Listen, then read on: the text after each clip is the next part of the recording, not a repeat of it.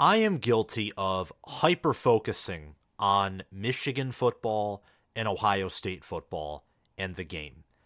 And that's not necessarily something that's going to majorly change because those two programs are the top two programs in the Big Ten.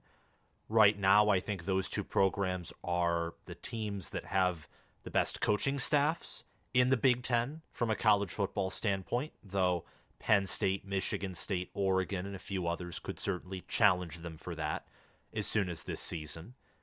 And they have controlled the Big Ten with an iron fist for much of the Big Ten's history and in the Big Ten's recent memory. Ohio State winning the Big Ten from 2017 to 2020, and Michigan winning the Big Ten since 2021 up until the present. And we'll see if someone can dethrone them in 2024, which is looking ever more likely with Ben Herbert leaving Michigan, Jim Harbaugh leaving. We'll see if anyone enters the portal. But that's something that I am guilty of, and I confess that. And while I don't want to talk less about Michigan and Ohio State, I do want to introduce more conversation about other teams. We like to talk about winners because winning is good and losing sucks. Just ask any Nebraska fan. Losing absolutely sucks. It is life-draining. I, as a Michigan fan, a young Michigan fan at that, who really didn't start paying in-depth attention to college football until 2019, I have not experienced a ton of losing, especially in the previous 3 seasons. But in the 2020 season, I was totally disconnected from the sport. I entered that season with so much passion, and then Mel Tucker beating Michigan in an empty stadium, and Michael Penix making Don Brown's defense look disgusting, and Paul Chryst ramming our program into oblivion in the Big House. 1-3 start totally discombobulated me, and the Penn State game, which turned out to be the final game of Michigan's season in 2020, well, by then, I'm like, okay, I'm done losing to an 0-5 Penn State team. But I don't want to get too off track on that. The point that I'm trying to make is we like to talk about elite teams, the near-elite teams, the great teams, the legendary head coaches, like Nick Saban. We don't talk about disasters at head coach all that often. Brady Hoke, for example. But what I want to do today is I want to talk about 3 teams that in one frame or another were losers or disasters in 2023 from a Big Ten perspective that I think will improve, that I'm confident will improve in 2024. Not all confidences are created equal. I am more confident in some of these teams than I am others, but I think these teams are destined to get better this season as opposed to last season. Nebraska finished 5-7 with a 3-6 record in conference. They were tied for last with Illinois, Minnesota, and Purdue. All those 4 teams, 3-6 in conference record. Purdue overall had the worst record at 4-8, again 3-6 in conference. Michigan State went 2-7 in conference with a 4-8 record, and they had the 131st scoring offense in the country, only scoring, I think, 15.8, I think is the exact number, points per game. So we're going to dive deep, and I know this is a long introduction, but I want to spend about 5 or so minutes talking about each of these teams and why I think they will improve entering what is going to be a big year, a year full of massive change, not just for the Big Ten, but for college football as a whole. And with the 12-team playoff, I have to interject it, and I probably will in every 2024 college football video because it's a big change. There's going to be so many playoff games to cover, so many reactions, so much conversation, and that really excites me. But welcome back, fellow football fanatics. It's your host, College Football with Sam, and before we dive deep into these teams in a few seconds, I encourage you and direct you to that thumbs up button, the like button. Please click it. And the big red subscribe button, if you're a Nebraska fan, you already know what to do. Hit that to essentially say to me, go big red, to show that you're a Nebraska fan. If you're a fan of any other team, whether red or not, you can still show support to your team and to this channel, the best Big Ten football channel on YouTube, by clicking that subscribe button and hitting the notification bell so that you can get notified when I release more content. Please comment 3 teams of your own, whether they're all from my list, some are from my list, or they're totally different teams that you think will improve in 2024, not just from the Big Ten. Give me some of your own perspective on teams across the country. And finally, if you want to support the channel, you can check out my Patreon page via the link in the description or the pinned comment. Same with my merchandise store, where you can get any Big Ten team themed t-shirt, not with the logos or anything because that would be copyrighted, but with the colors, with USC, UCLA, Washington, and Oregon themed college football with Sam t-shirts being released soon. First and foremost, I want to dive in and talk about Purdue. Purdue returns, I believe, this is a very rough estimate, but 12 total starters, 4 being on offense, including center Gus Hartwig and 2 other offensive linemen, and quarterback Hudson Card, who is one of the better quarterbacks in the Big Ten West, a division that was just atrocious at that position. 6 starters return on defense. I think that Purdue's defense last season, while disastrous at times, obviously, I think that there are players there with some upside. I'm not going to lie. I think Dylan Thieneman is one of the better secondary players in the Big Ten, in the country. He's young, registered 106 total tackles, 2 passes defended, 6 interceptions, and 2 forced fumbles.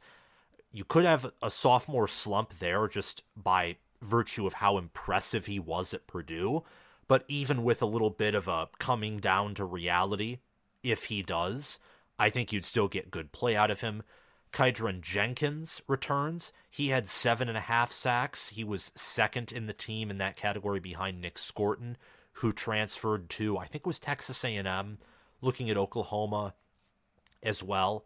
And there are some other players who are making a return on the defensive side of the ball as well, including another young player in Will Held, who had 12 total tackles and made some starts later in the season, or was at least up there on the depth chart at the end of the season. Purdue had so many players exit through the transfer portal, but they do have a top 15 portal class. And I said last season, entering 2023, that I liked Ryan Walters from his introductory press conference, the way he carries himself, how he coordinated an elite defense, specifically an elite secondary at Illinois in 2022. And I thought that it was intriguing to have him pairing up with an air raid offense. I thought that that was intriguing, him pairing up with Graham Harrell. And entering 2024, from what I know, Ryan Walters, he's retained his staff. Graham Harrell and Kevin Kane will be there at Purdue for the second season. This is a team that is rebuilding, like Nebraska, for example. Clearly a rebuild year. 4-8, 3-6. Purdue did have some upsets on their hands, like crushing Minnesota 49-30. Beating Indiana in a shootout, though I don't think that was an upset. Beating Illinois 44-19. And winning on the road against a Virginia Tech team that went 7-6 and really was pulling everything together at the end of the season. At the end of the year, looking at their final 6 games, they went, or final 7, including the bowl game, they went 5-2, played competitively with NC State, handily beat Wake Forest, Syracuse, Boston College, Virginia, and Tulane. They had a bad loss on the road at Louisville, but Louisville, when Louisville was humming, and this is the case with Jeff Brom, when they're humming and when they have a game plan, they're unstoppable. But they don't always have a game plan, and they're not always humming. And part of that also relates back to the fact that Jeff Brom's never coached a team with the talent like Ohio State, Alabama, Georgia, or even Michigan, Texas, Oregon. But whatever. I want to talk about the current Purdue head coach, not the former Purdue head coach. Purdue suffered tons of attrition. For example, they lost TJ Sheffield to Michigan State in conference team. They lost Deion Burks, who's just an awesome wide receiver, to Oklahoma, who will have one of the better wide receiver rooms in the country next season. They lost some good players. They lost Corday Seidnor, I think that's how you say his name, to Vanderbilt. Garrett Miller, tight end, to Texas A&M. He went there with Nick Scorton. And there were some other players who departed the program as well. But most of them are going to Group of Five or non-FBS programs. Purdue has 15 incoming transfers, the 14th best transfer portal class. They're bringing in Nyland Green, cornerback from Georgia, Denilan Morissette, wide receiver from Georgia, CJ Madden, edge from Georgia. They're bringing in a good amount of Power 5 players. Now, along with CJ Smith, another wide receiver from Georgia, these were not starters, but still a backup in the SEC, specifically at Georgia, really just a backup at Georgia or those higher programs will, in my mind, if utilized correctly, could ball out at a school like Purdue, especially given the fact that Purdue, well, they're going to have a tough schedule next season. I think they play Michigan and Ohio State again, but I don't know for certain. They do have areas where they can win. They can go bowling next year with the talent that they have. And I think they'll improve. They're bringing in a few 4-stars. They're bringing in Reggie Love III from Illinois. They're bringing in some offensive linemen from, I think that's, Wofford? No, New Mexico, in DJ Wingfield.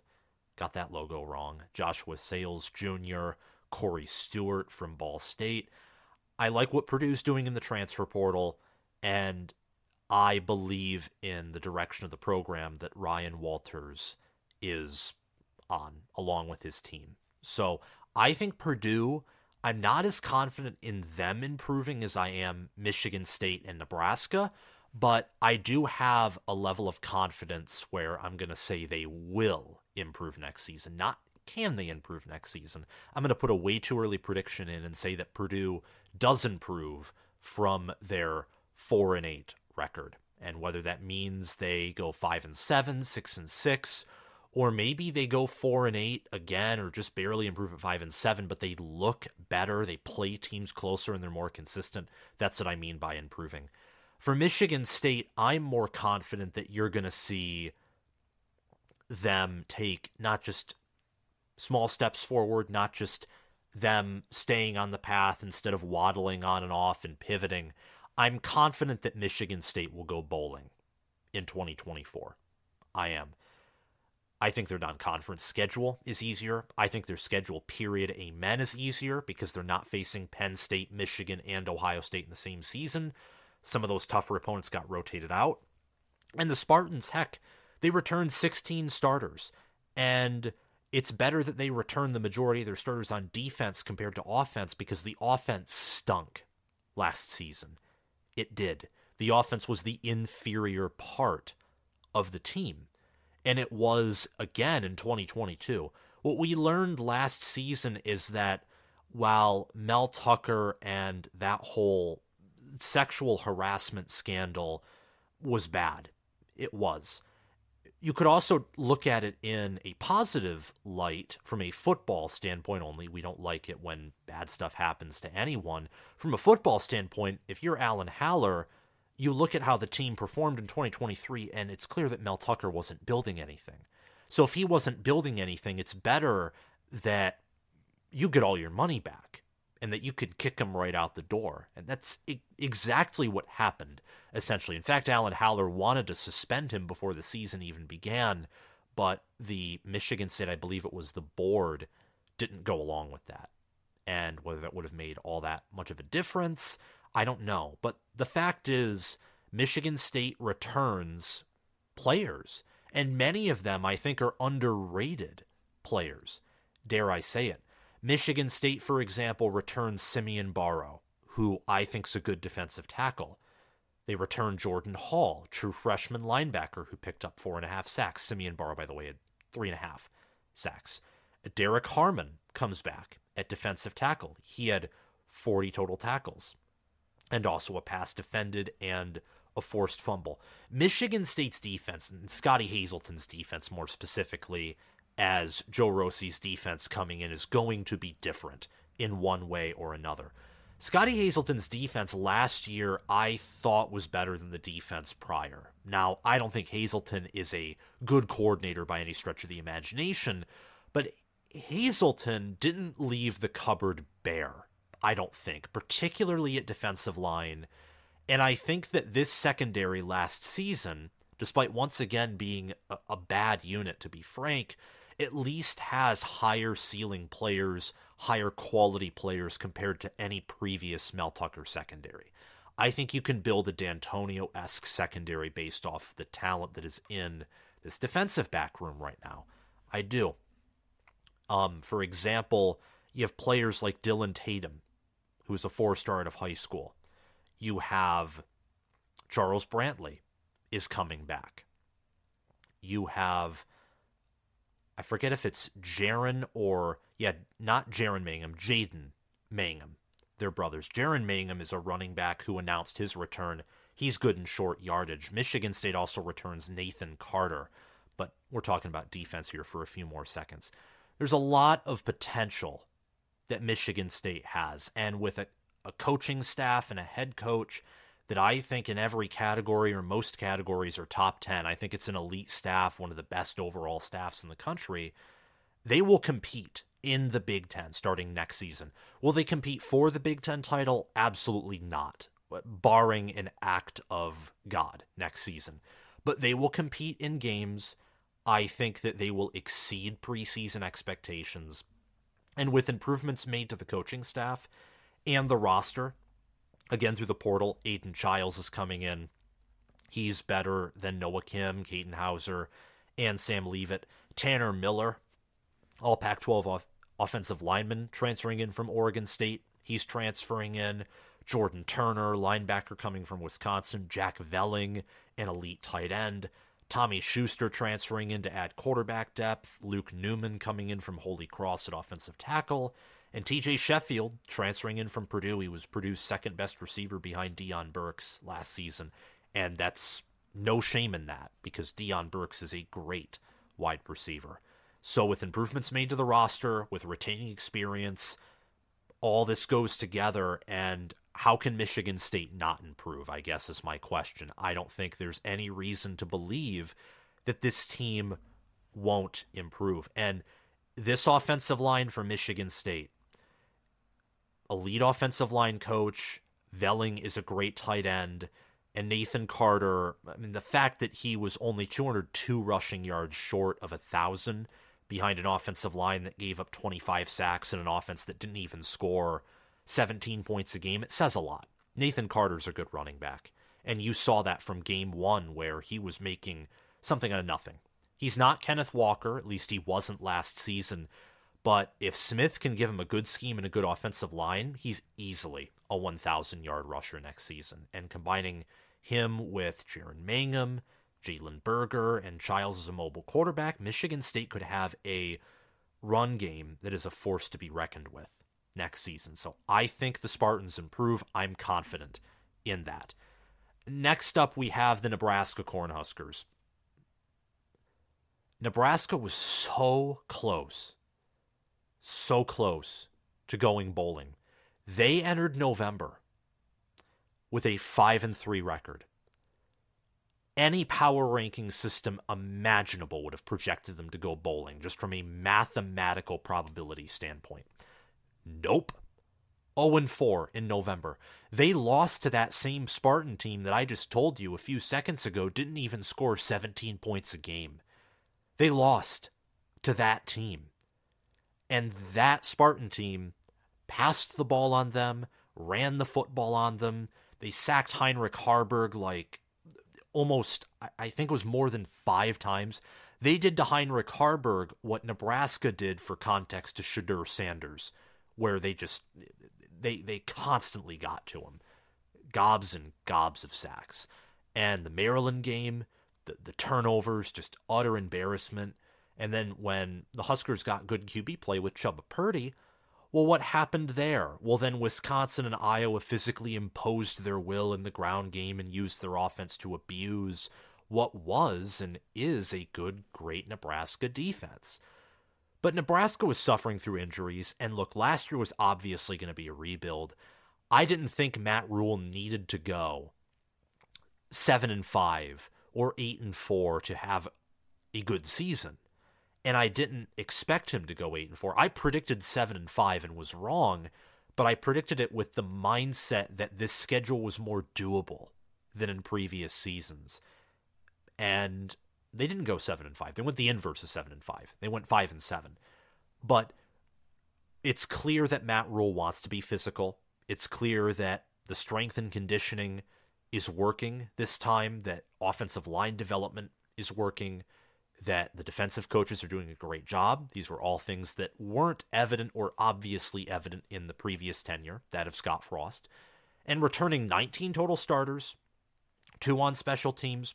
By the way, I forgot to mention this for Michigan State, but Jonathan Kim coming back, not going to mention it too much because we're talking about Nebraska now, but that's big. I mean, Jonathan Kim was a good kicker last season, and having him back provides a big boost for a team that will probably find themselves in plenty of close games where they need a kicker to win or to extend the game. 19 total starters return, though. 9 on offense, 8 on defense. And by starter, I mean players that have started in 5, 6, 7 games, or by the end of the season were in starting roles. For Nebraska, offensively, none of the starting quarterbacks except Heinrich Harburg return, but he counts as a starter because he was the quarterback that was played the most. In fact, he led the team in rushing yards, which is just insane.